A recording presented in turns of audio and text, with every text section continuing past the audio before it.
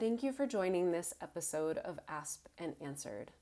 A warning before we jump into the episode today. Around the 6-minute mark, our guest, Dr. Brent Walker, discusses a story of suicide. Please take this into account and make the decision best for you as you listen to the episode today. I'll now pass it over to Megan to get us started.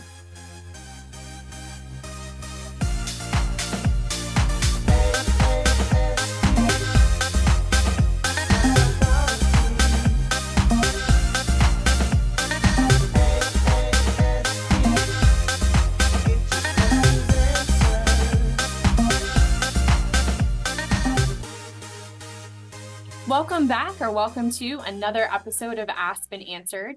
Today, Eric and I are so excited to interview Dr. Brent Walker, ASP's 30th president from 2015 to 2016.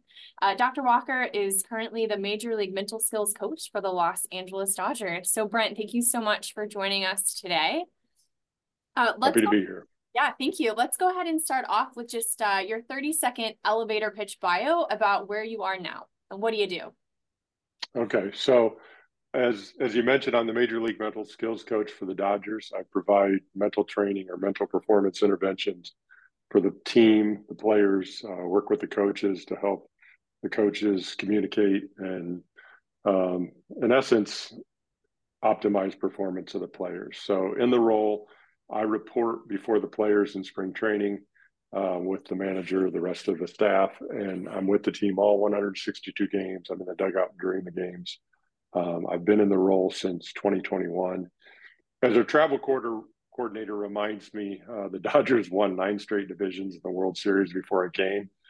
We did not win the division the first year I was there, but we did tie I think we tied the record for most wins by the Dodgers in year one, and then year two, we bested it. We won 111 games. So I just finished year 3. I'm on my second contract with the Dodgers.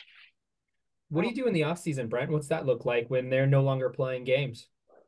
I am a dog walking and child taxi service. So technically I don't have many responsibilities in the off season, but invariably we have stuff going on, whether it's developing resources for the team or like right now we're looking for a position and doing some other things. So, but for the most part, it's during the season, I'll go. And then in the off season, I do have some time off. Nice. Very nice. What's the baseball off season? Like 2.5 weeks long, like 18. Yeah, exactly. So we, it's really a tough situation because you're with the team for 7-8 months, and then playoffs come. And like for us, the last 2 years, the playoffs ended in a 4-day period. So we played 162 games, had tremendous success, and then the playoffs did not go the way we wanted to. But then you do get to be with your family, so it's kind of a mixed bag. But there's so much riding on the playoffs. The good thing, though, like in the last 2 years, the Phillies advanced, so obviously Tracy CC, seeing them succeed. This year, Zach Brandon, the Diamondbacks knocked us out, and they went all the way to the World Series. So, I mean, I'd rather us win, but still, at least that someone else has experienced success. And then year 2 for me was actually the lockout, so I got an extended off season. But then this year we play in Korea against the Padres during spring training, so we report a week early. So literally it's going to be a very short off season. It's only about 3.5 months. What a cool experience, though, to get to go internationally and do something like that, since baseball is so huge in other parts of the world now, especially. Yeah, I'm sure it's going to be a tremendous experience with a lot of fanfare, and should be fun. So looking forward to that. Nice. Brent, so in our podcast, we hope to better understand how the key figures in our field, like you, got to where they are today. Would you give us a bit of background on your pathway and where that kind of led you to today, and really highlight any significant moments that may have formed your experiences in sports psychology? Yeah, so if you go all the way back to the beginning, I studied under John Silva at UNC Chapel Hill, finished out my master's at Chapel Hill, went to the University of Illinois to study under Glenn Roberts. Got my PhD at the University of Illinois. And back then, there weren't really full-time positions in sports psychology. So the typical model was if you wanted to practice, you finished up, you took a job as a professor and did some consulting on the side. I mean, realistically, the only full-time position I can think of back then was probably Dave Yokelson at Penn State. I could be wrong on that, but so there weren't really, and I was in a unique situation. I'll share a story with you because I think it'll blend into some of the stuff we talk about later. So I'm at the University of Illinois. I'm working with about 10 teams by the time I leave my PhD. And so some of the coaches were like, hey, why don't you just stay on and do this full time? And so I was like, that's a possibility. I'd be interested in that. So literally, I'm living in a condo at the time. I go out to do my laundry and there's police tape and there's blood everywhere. And oh, man, what is going on? Well, come to find out, one of the student athletes had committed suicide right there. Oh my gosh. And so because of that, the football coach at the time was like, hey, if we're going to hire someone, we're going to hire someone clinical. So it ends up being about the 11th hour in terms of looking for a position. I had the opportunity to go on an interview, come back and interview someplace after I got back from my honeymoon. I decided, you know what, I can't do that. So I take a job at a small school just north of Kansas City, and end up taking that position for 5 years. And was that an academic position, Brent? Yeah, so it was teaching at Missouri Western. Okay. And interestingly enough, so I'll talk about life happening. I get married, we go on our honeymoon, we come back from our honeymoon on Thursday night. I defend my dissertation on Friday morning, and then drive to Kansas City and start my job on Monday morning. And then someone, like 5 days later, someone calls me and offers me a full-time position. I won't say where it was, but I was like, I can't do this academically to someone in the middle of a semester, 5 days into a semester. So looking back on it, that would have been a great opportunity that didn't happen. But like I said, there weren't many positions out there, so it was unique to have that opportunity. I ended up staying at Missouri Western for 5 years. I was consulting. I was working with baseball players a lot. I was doing stuff with the U.S. Soccer Federation. After 5 years, I left Kansas City. We had our first child, and we decided to move back to Illinois, where we were from. So I took a job at Eastern Illinois University, another faculty position, and then started working with the University of Illinois teams again. So I did that from 2005 to 2012. 2012, I took a job as a director of championship performance at Columbia University. And so there, I was in charge of mental training for the athletic department. And as a director of championship performance, I oversaw our sports nutrition area, leadership area. I ended up hiring a second person to do the leadership, and ended up doing some mental health stuff as well. And then I stayed there until 2021 when I joined the Dodgers. So it's quite a pathway. Wow. That's interesting to think of all the what ifs that were in there as well. Yeah, 100%. And, I think that's I'm a big believer in things happen for a reason. And I think regardless of where you are or where you come from, you don't know what's coming next. So, but things always work out for the most part. How did you get interested in the field itself?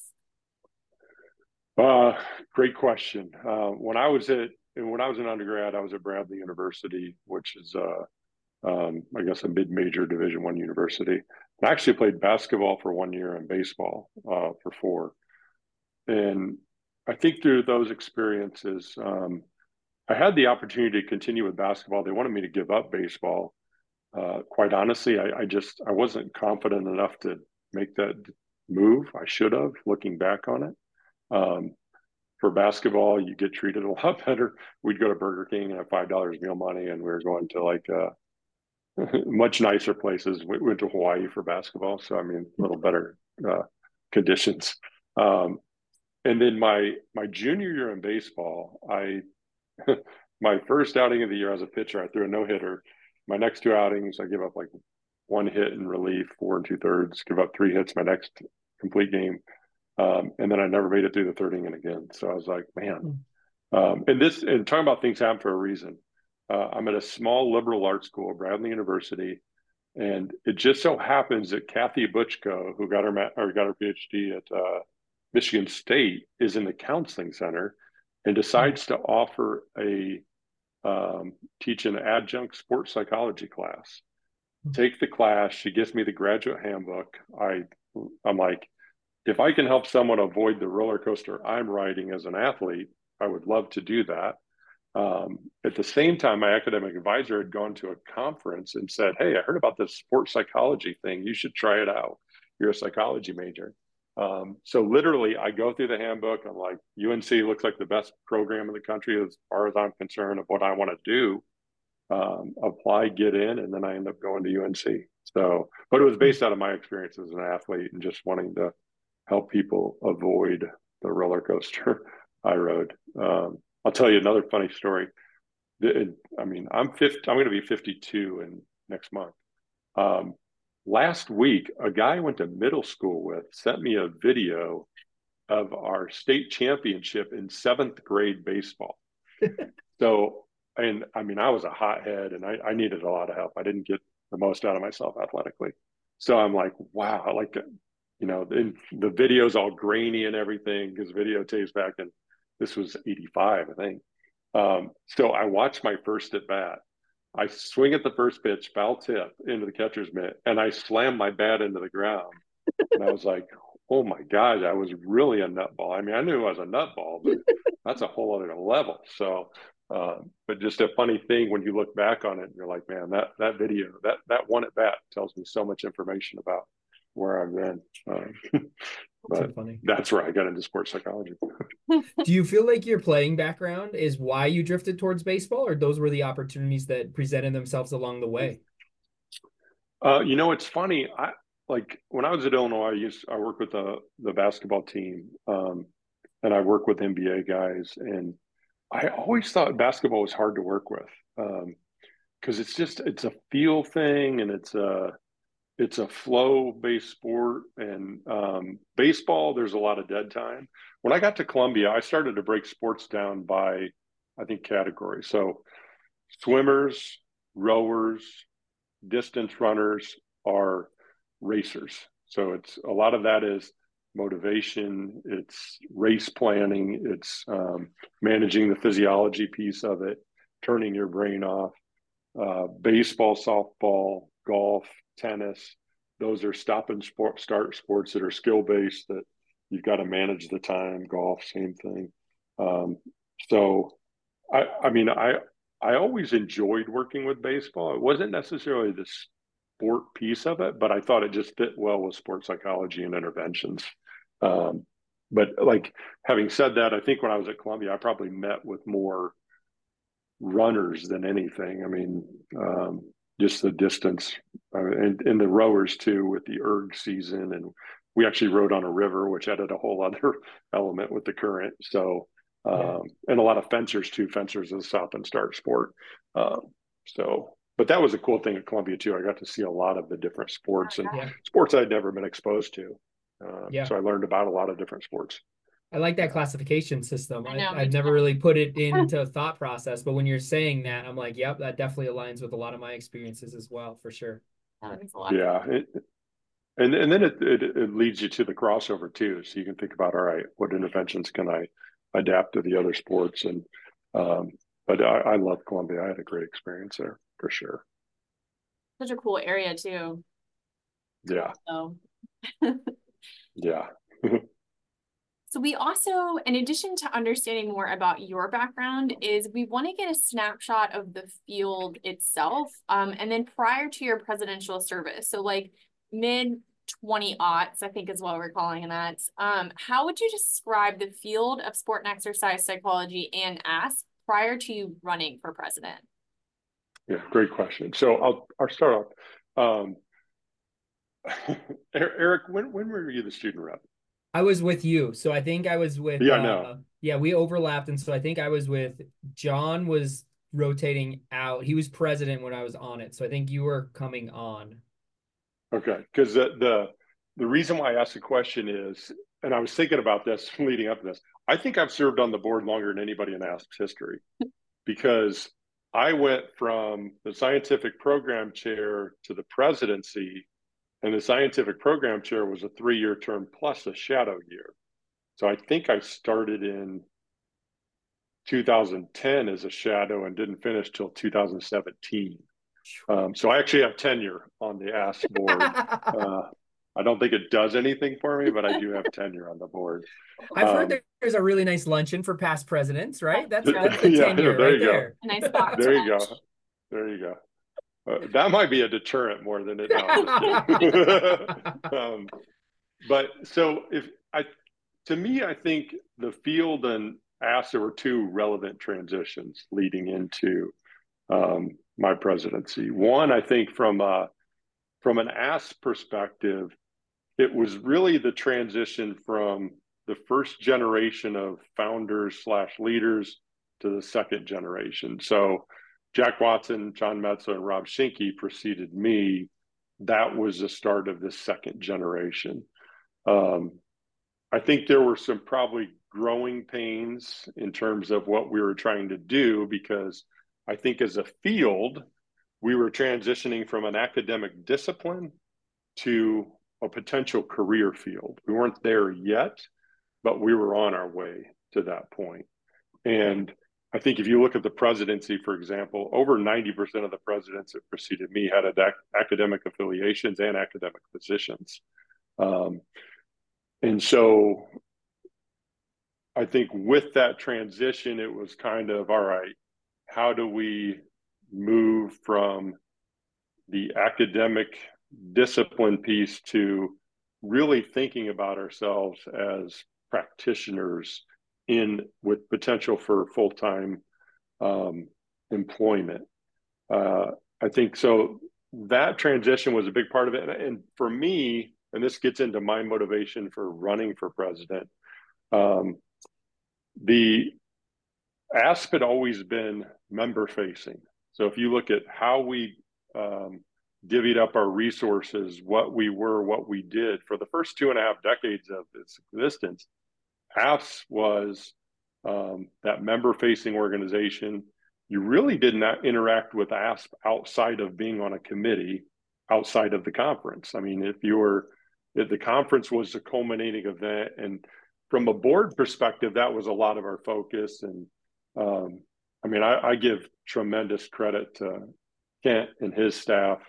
When they came on board, they really helped us evolve as an organization from just that member-facing piece to making that next step of how do we become more than just simply a conference. So that was definitely kind of the landscape that existed. I think relevant, and I'll personally, I got to Columbia in 2012. Like I said, IMG had full-time employees. I was one of the probably the third or fourth full-time position in college athletics. So the year after I get to Columbia, the NCAA hires Brian Hainline to be the chief medical officer. And then I actually met with Brian in 2014 at Columbia to talk about sports psychology, the field. He was there in our athletic department for other things. Brian is a neurologist by trade, and Brian came out on multiple occasions saying the number one health and safety issue facing student athletes is mental health. And so that was kind of the first domino of a new boom of all of the mental health practitioners being hired in college athletics over the next decade. Then you see the snowball occurs. The NFL, the NBA, Major League Baseball finally then all mandate mental health practitioners. And even though those are mental health positions, invariably, if you're doing mental health work, especially in college, you're also doing performance work. I think, though, for me, and meeting with Brian, and so I meet with Brian in 2014. I then set up a a meeting with the NCAA Sports Science Office with the board in the spring of 2015 when we go to Indianapolis. And then we had a joint venture at AASP where we had people presenting to the staff during the conference. But the thing that really stood out about that meeting is that realistically, Brian had no idea what a performance enhancement specialist did. And I think it was a failure on our part, quite honestly. And this is what I go back to. We were always member facing. We were never thinking about how do we go out and grow the field externally to those hiring bodies, those entities. Brian was strongly influenced by a couple psychologists who kind of presented this duality that you're either a psychologist and you have the entire well-being of the person in mind and you can treat all their mental health issues, or you're just a mental skills coach and you're only interested in the performance and basically giving them some psychoeducation tools. And so it was a good meeting we had as a board because it gave him a different perspective of what we actually do. He didn't know that. So for me, that was an important meeting because that was my motivation for running for presidency. Was like, when I got to Columbia, I quickly realized this is a great job, but if we hire a new AD or we go in a different direction, I don't have another job to go to. They don't exist. Right. And sure enough, when I interviewed at Columbia, I asked the AD at the time, I'm like, how long are you going to be here? Because I'm not going to move my family across the country to New York City. And she's like, no problem. I'm going to be here. Don't you worry. I'm here for the long haul.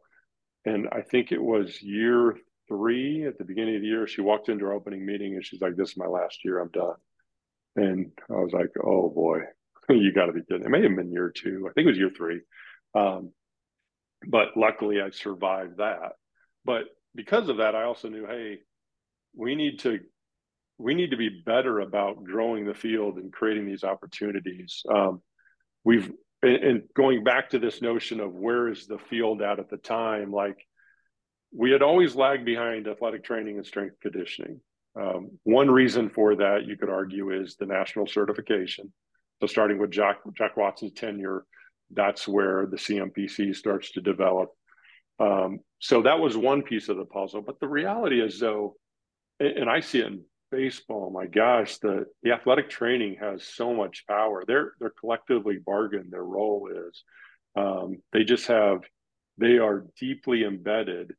Whereas you can compare it with sports psychology. This year at the winter baseball meetings, this is the first year I think that the role of mental performance coach is identified or is acknowledged by Major League Baseball, and they're actually supplying a room for the winter meeting. So it just shows how far we are behind the other fields. But the reason why I just long-winded in telling you that is that was my passion. That was my interest, was, all right, how do we establish relationships, inform the public, inform consumers, inform hiring bodies about what it is we do, and then grow the field to do that. And I mean, like I said, the growing pains, I think it's from a conference perspective or from an organizational perspective for AASP, it's a completely different way of doing things. You're investing your resources in different areas. You're thinking about what's important in different ways. So it was at times, I think, a bit of a struggle, largely because of the academic roots of AASP. We didn't really think of kind of entrepreneurs, if you will, or how do we go out and grow the field from an employment standpoint. That's interesting, Brent. You mentioned a couple times kind of this was your motivation. You wanted to move in, you wanted to do that. I wonder if you could talk about the motivation to start as the scientific program chair. Like what pushed you to start in that area? It sounds like you were very busy, you had a young family. Like what pushed you to start in Aspen that way too?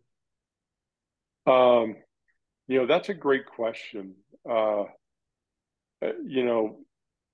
My advice for students, I'll tell you a little bit later on some of the advice I give for students, but like grow a network of people and rely on that network. Oddly enough, Michelle Magyar was a scientific program chair. Michelle and I had met. She was at Michigan State when I was at Illinois. We did a regional conference together. So we kind of worked together at that. We met at that for the first time. I obviously made a bad impression or angered her in some way because she roped me into doing the scientific program chair thing. But like, I think a lot of people were like, it's a tough position because you're planning the conference. It's intensive. It's probably the most labor intensive position on the board. For sure. The reason why I wanted to do it was, I was always a science practitioner. Science informs practice. I figured what better way to do that than to sit there and see what everyone's doing. So personally, it was a huge advantage. I was also interested and invested in AASP. Obviously, coming up under John Silva, John was the founding president. AASP had I valued AASP tremendously. So to have the opportunity to give back and serve the organization and help any way I could was of interest to me. And so that was kind of my motivation. It was personal, but it was also really born out of like, I'll never forget when I got to UNC for my master's degree, like 2 weeks in, John's like, all right, you got to get ready. You got to pay for the conference. I'm like, what are you talking about? And the conference is in Lake Tahoe. I'm like, could we pick a farther location or more expensive location as a graduate student? I think I finished paying off those loans about 4 days ago. But like obviously under John, ASP was critically important to John, and so that was something I felt too, and so that was what interested me in serving on the board and being part of that. And not only John, but Glenn was also a president later on as well. So yeah, definitely so your lineage says that for sure. Yeah. So, and I actually served on the board with Glenn, so that was nice too. Yeah. So, I got to interact with both of them during my tenure, which was nice for sure. You know how like some universities get labeled as like the cradle of coaching, where like coaches go there and like learn and then like move on and become these like Hall of Fame coaches. I feel like Illinois is that for the ASP presidents. From people. You know what's funny?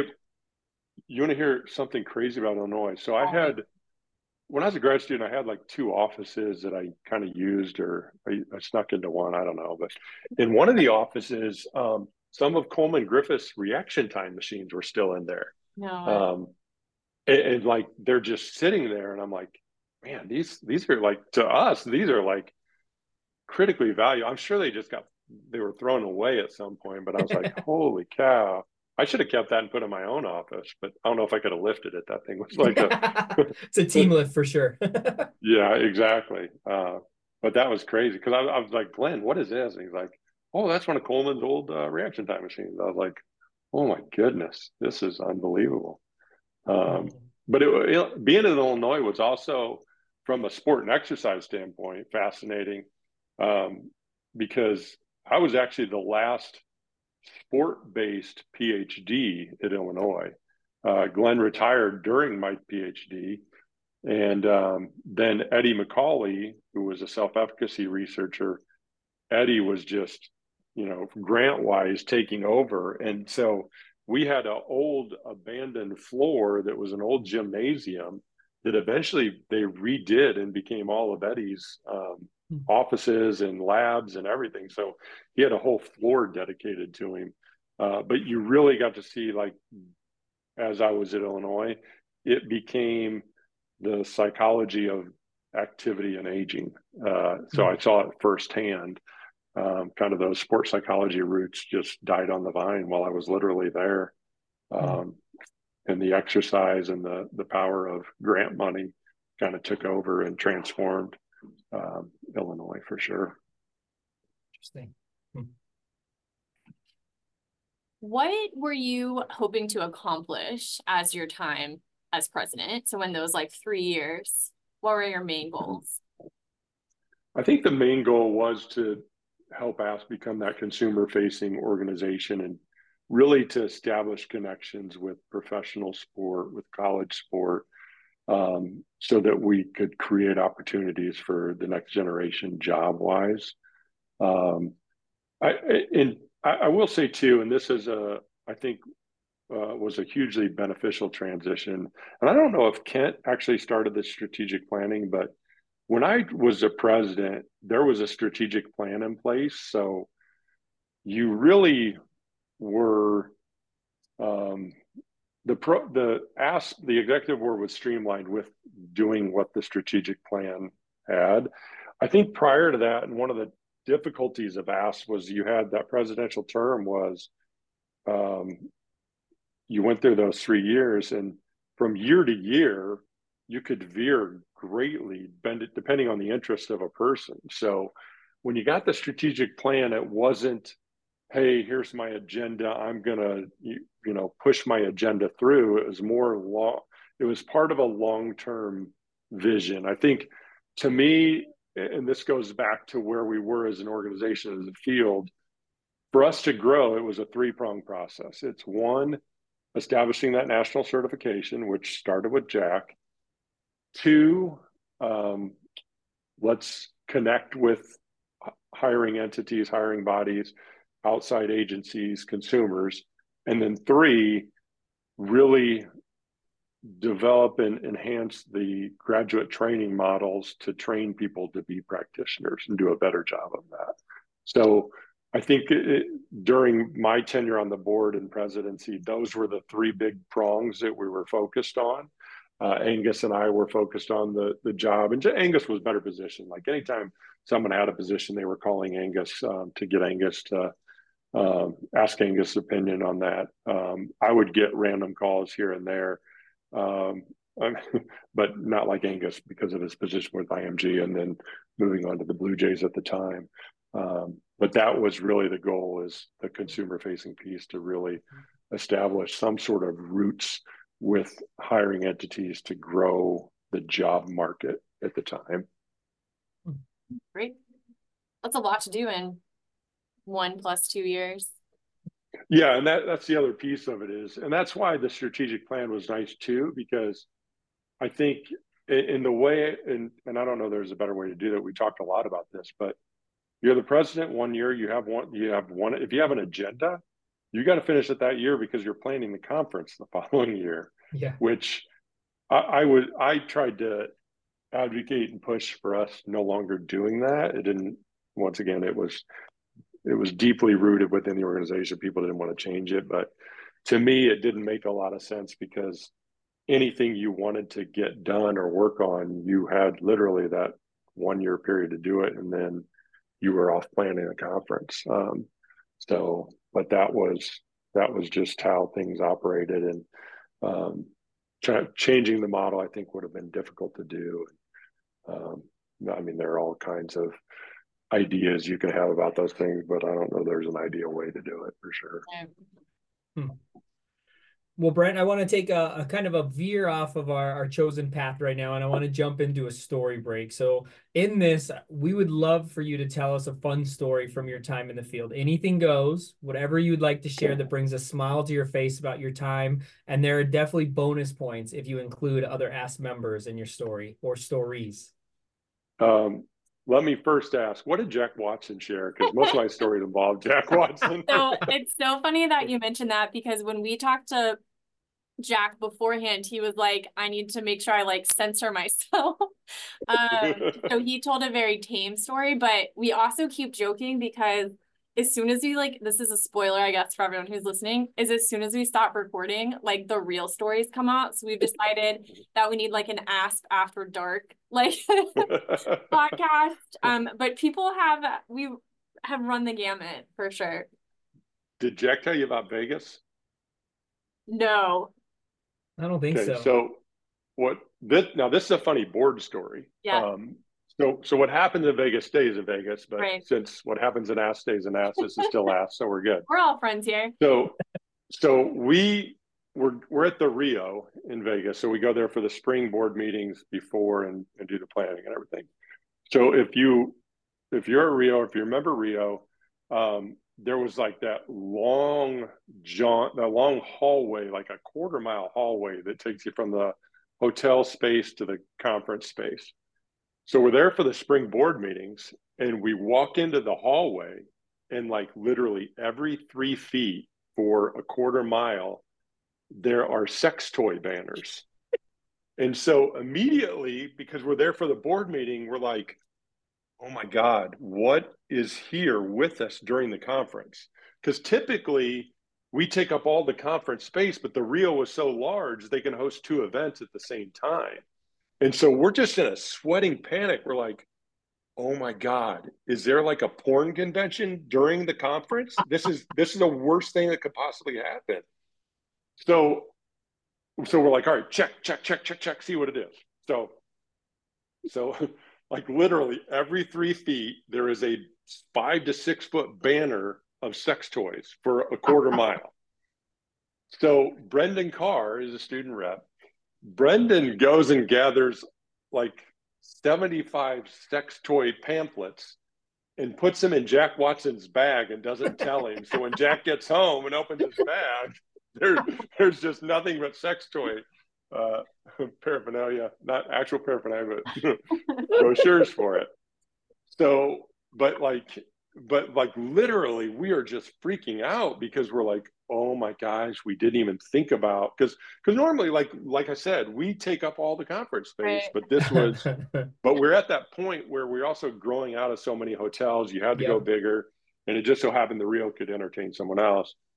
But what ends up happening is Comic-Con is at Rio during the conference, and I'll never forget walking down the hall, and there's a woman dressed in, I don't even know what the character is. It's like a 8-foot bird costume of some sort. She's got wings that are like 7 feet wide, and like you just watch everyone just start taking pictures with their phones and everything. I'll never forget that. So then fast forward to the conference, and what is it? They have a restaurant there, and it must have been the conference because I think we eat most of our meals as a board together. So we go to Brendan Carr is Jack, myself, and Brendan.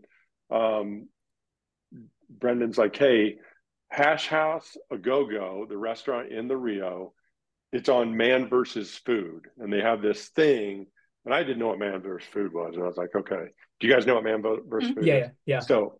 So he's like, they have this Man versus Food thing. I want to go do it for breakfast. And I'm like, okay, let's go do that. So we go in, and Hash House A Go-Go is known for their oversized portions. And Brendan orders this chicken biscuit something or other that's piled up like, it's like, I still have a picture of it. And I think it's like 2,700 calories or on the low end or something. So he's all excited, Man versus Food. And then Jack gets a pancake that's the size of the plate. I don't even remember what I had, to be honest. But like Brendan eats like a quarter of it. He's pecking at it like a bird. And so I'm like, bro, and I'm just wearing him out, just talking smack over and over again. And like he literally finishes like a fourth of it, a fifth of it or something. So I'm like, dude, that was so pathetic.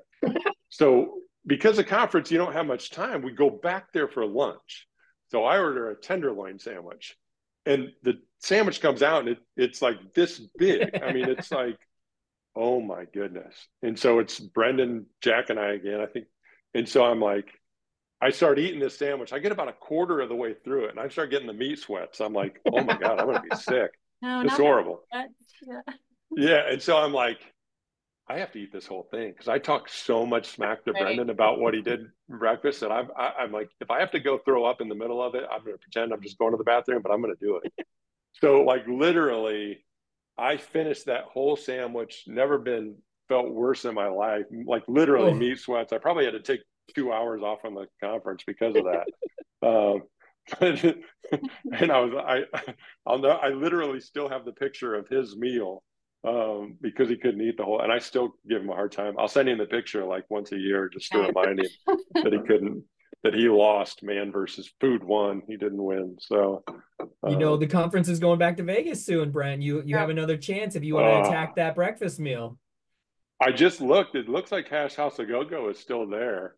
And that's the struggle for me now. Obviously, is the goal is we're always still playing when ASP happens, so it's tough, but. And then it's such a disappointment when you lose. Like I think we might have been lost right before or during the conference or something. But it's one of those you don't want to plan on going, and that's almost like admitting that you don't expect to be going late into the season too. Yeah, so exactly. Oh. I think it's easier for people like Tracy is at the Phillies, but hi Tracy. Oh, Man, that's so funny. A lot of stories have been around food, actually, mm-hmm. Oh, like really? where people are eating, and none about what people have not finished, but that's a good one. Yeah, well, Brendan. I'm like I said, like most of my stories involve Jack, but either we can't remember them or they're probably not made for the air. So that's that's a good thing. Maybe you can't remember them because they aren't made for the air, too. Right. Yeah, exactly. That's hilarious. Yeah. I wonder if Joe found the pamphlets, or did Watson find them before he went home? No, I don't think so. I want to say he opened his bag at home and was like, "What is this?" But like, that's a typical Brendan car, though. Oh, for By the way, sure. that's just total Brendan. Oh, That was great, though. oh. So diving back into some of this field chat, in what ways do you feel like the field has evolved? And then what are your thoughts, both positive, negative, or neutral, about that evolution? Yeah, I mean, I think obviously the biggest evolution has been the move toward the mental health piece. And like, I think the toughest part about that is the turf wars that exist. Doesn't matter what organization you talk about, and even in baseball, we see it.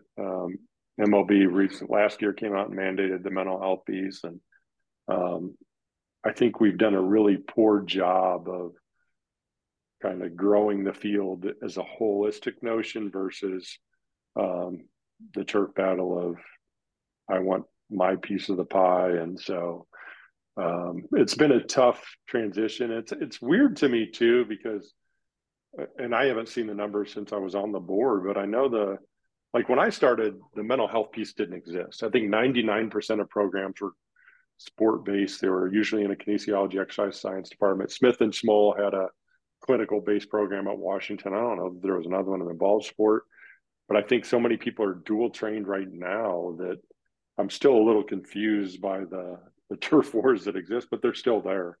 And I think like I said, we've done a poor job of getting out of our own way and growing the field. That's where I think for sure athletic training was way better than us in leveraging themselves. And what's interesting about that too is like um, athletic training has their own turf war. They deal with physical therapists. So um, and like going back to the story I told earlier about Hainline, even if you look at it in the countable hours for athletes, if you look at a lot of the legislators that came out, we were viewed the sport psychology, the mental performance piece was viewed identically to strength and conditioning. So in terms of countable hours, you use the term strength and conditioning staff interchangeably with mental performance. So we didn't have our own separate, and that's problematic, especially when you're dealing with the well-being of an individual. It's not the same as strength and conditioning. It shouldn't be a countable hour. But when I was at Columbia, that was something we saw on a regular basis. So I think that's probably been the biggest evolution. And like I said, Hainline was the first domino to fall. I would argue that DeMar DeRozan coming out talking about his depression, Kevin Love talking about his panic attack, that kind of springboarded things. And then we've all seen what happened since then from the mental health perspective. But to me, that's been the biggest overall evolution that's taken place. Brent, you were at a really interesting time, especially as SIGN program chair and then going into presidency. Where do you feel like the ASP and the field are going from here? You had a pretty unique view in those time frames. I know it's been a few years since you were serving in those roles, but where do you see us in the future, ASP and the field? That's a great question. I like. I think the mental health piece has become such a bigger part of it. I think we need to continue with that notion of how do we train people to be practitioners. And I'll tell you firsthand, like I've had 3 careers. The first career was professor/consultant. And when you're a consultant, your client is your client, and that is your primary focus. So early on in my career, like when I work with an athlete, my philosophy was, I don't care what the coach does, I've got to help you deal with whatever the coach does. My second career was as an embedded practitioner. And with that, as an embedded practitioner, your client sometimes gets clouded because the overall good of the organization is a priority. So the thing I found being at Columbia, for instance, was when we got rid of coaches that weren't good or effective, it benefited everybody.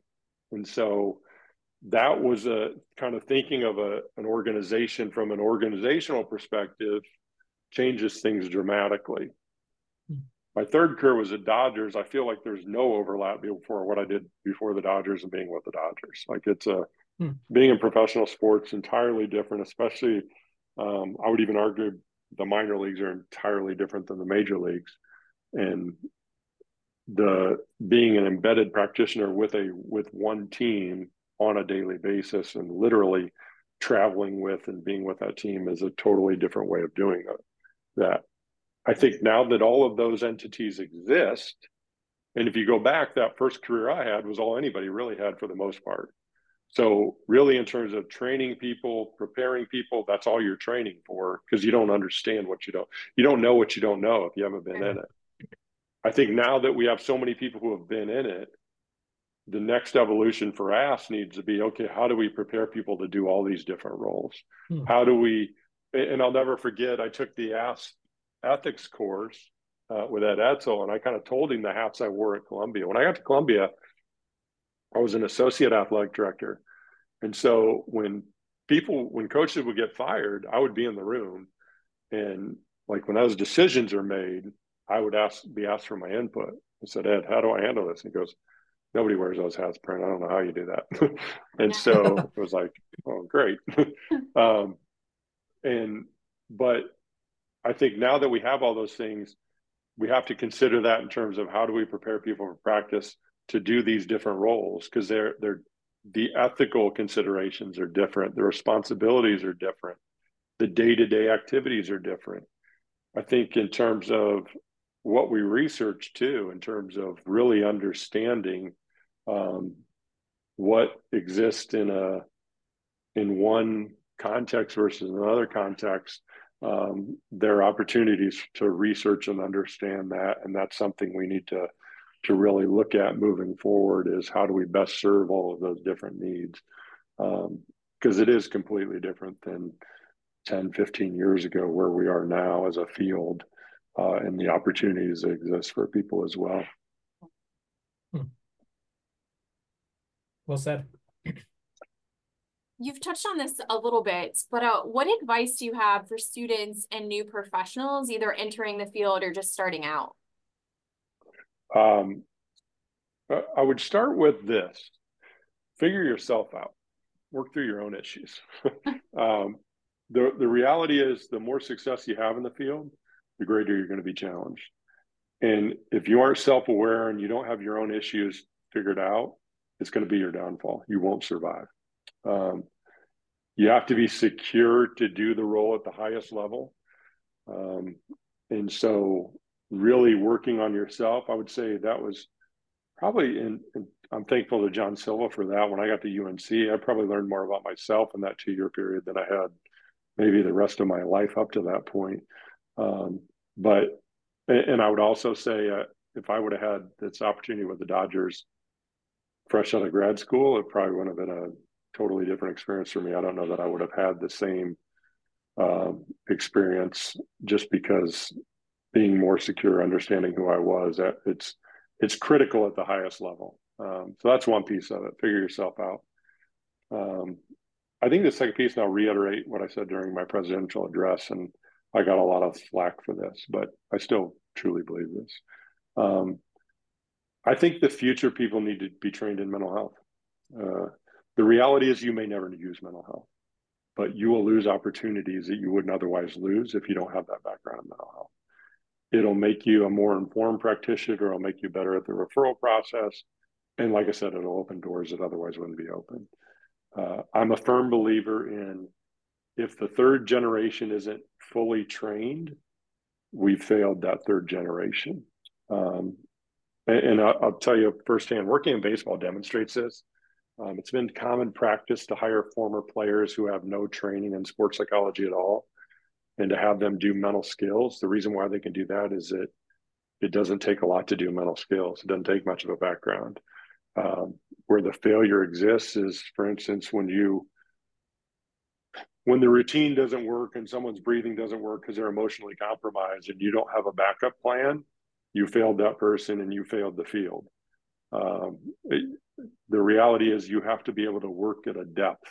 And a lot of people, if your background is just solely mental skills, you don't have that depth to do that. And that hurts the field. That hurts all of us. And for me, I just don't want to see people a generation from now, 2 generations from now, dealing with that same issue. And so, like I said, even though you may never deal with mental health issues, you should be trained in it. And it makes you more marketable. I always tell people, young people, when they come to me and want to know what they should do, that's the advice I always give them. I know some people are angry with that, but to me, if you're angry with that advice, justify why, not for you, but why a student a generation from now shouldn't have that background.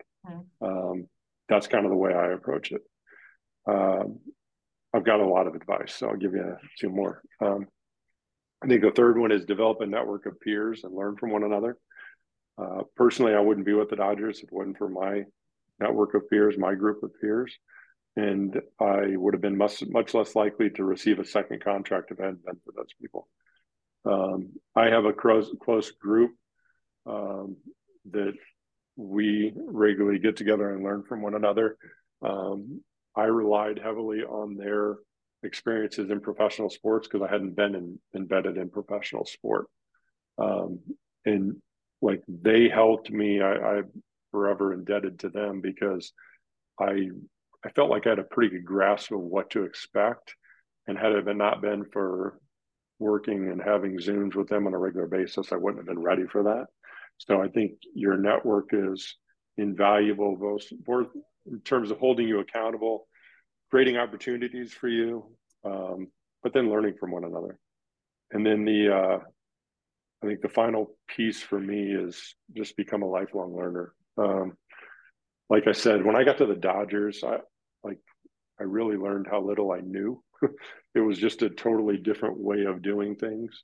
I think when I thought I'd gotten to a pretty good place at Columbia, I thought I had a lot figured out, and I consider myself a baseball person. But then when I got to the highest level and did the highest level, I was like, I'm swimming in waters that I haven't swam in before. And so, and I'm also someone that went back and got my master's in my mid 40s in mental health counseling. So I think that experience helped me become a better practitioner. You're never too old to do that. But also, I think it helps you understand that you are who you are right now. It's not who you're going to be. And you always want to continue to be the best version of yourself. Being a lifelong learner helps you do that. So I'm definitely a firm believer in continuing to grow and understanding your own weaknesses and trying to improve upon those. So. Yeah, that's great. Great advice. Wow. Yeah, I love that line about like, you are who you are right now. It's almost like the idea of like, people say like, I can't do it right, but yet, like adding in like that kind of caveat. I like that a lot. Yeah. Brent, you've had a pretty, I love that you kind of characterize it as almost like 3 different careers, and who knows what the next steps or stages will be. But what do you hope your impact on the field will be? To be honest, I think at the most basic level, I hope I just do quality work, because we're at that juncture where it could be a tipping point. I mean, we're seeing this in baseball. Like, we don't have it all. I mean, we're not stable like athletic training and strength and conditioning is. So in some ways, we're still kind of tertiary. We're not a necessary entity. So I think the more people that do quality work, the more it benefits the field. And I go back to, That's why you got to figure out your issues. Like, everyone's failure is everyone's failure. Like, if you fail, we all fail, because it gives the field a bad name. We're not that secure in our position. So I think personally, my goal is to be a true professional in what I do, and to do it the best of my ability. The more people that get multiple contracts in high level positions, that benefits all of us. I still have goals down the road for the field, ways to help out future students. Right now, my bandwidth is obviously thin, but I still have some things down the road that are yet to come that I hope that have an impact on future students. Leveraging some of the contacts I have in baseball now and creating opportunities. That's a goal for the future, but it's just not here yet. So sure. I think that's where I'm at right now. Yeah, great.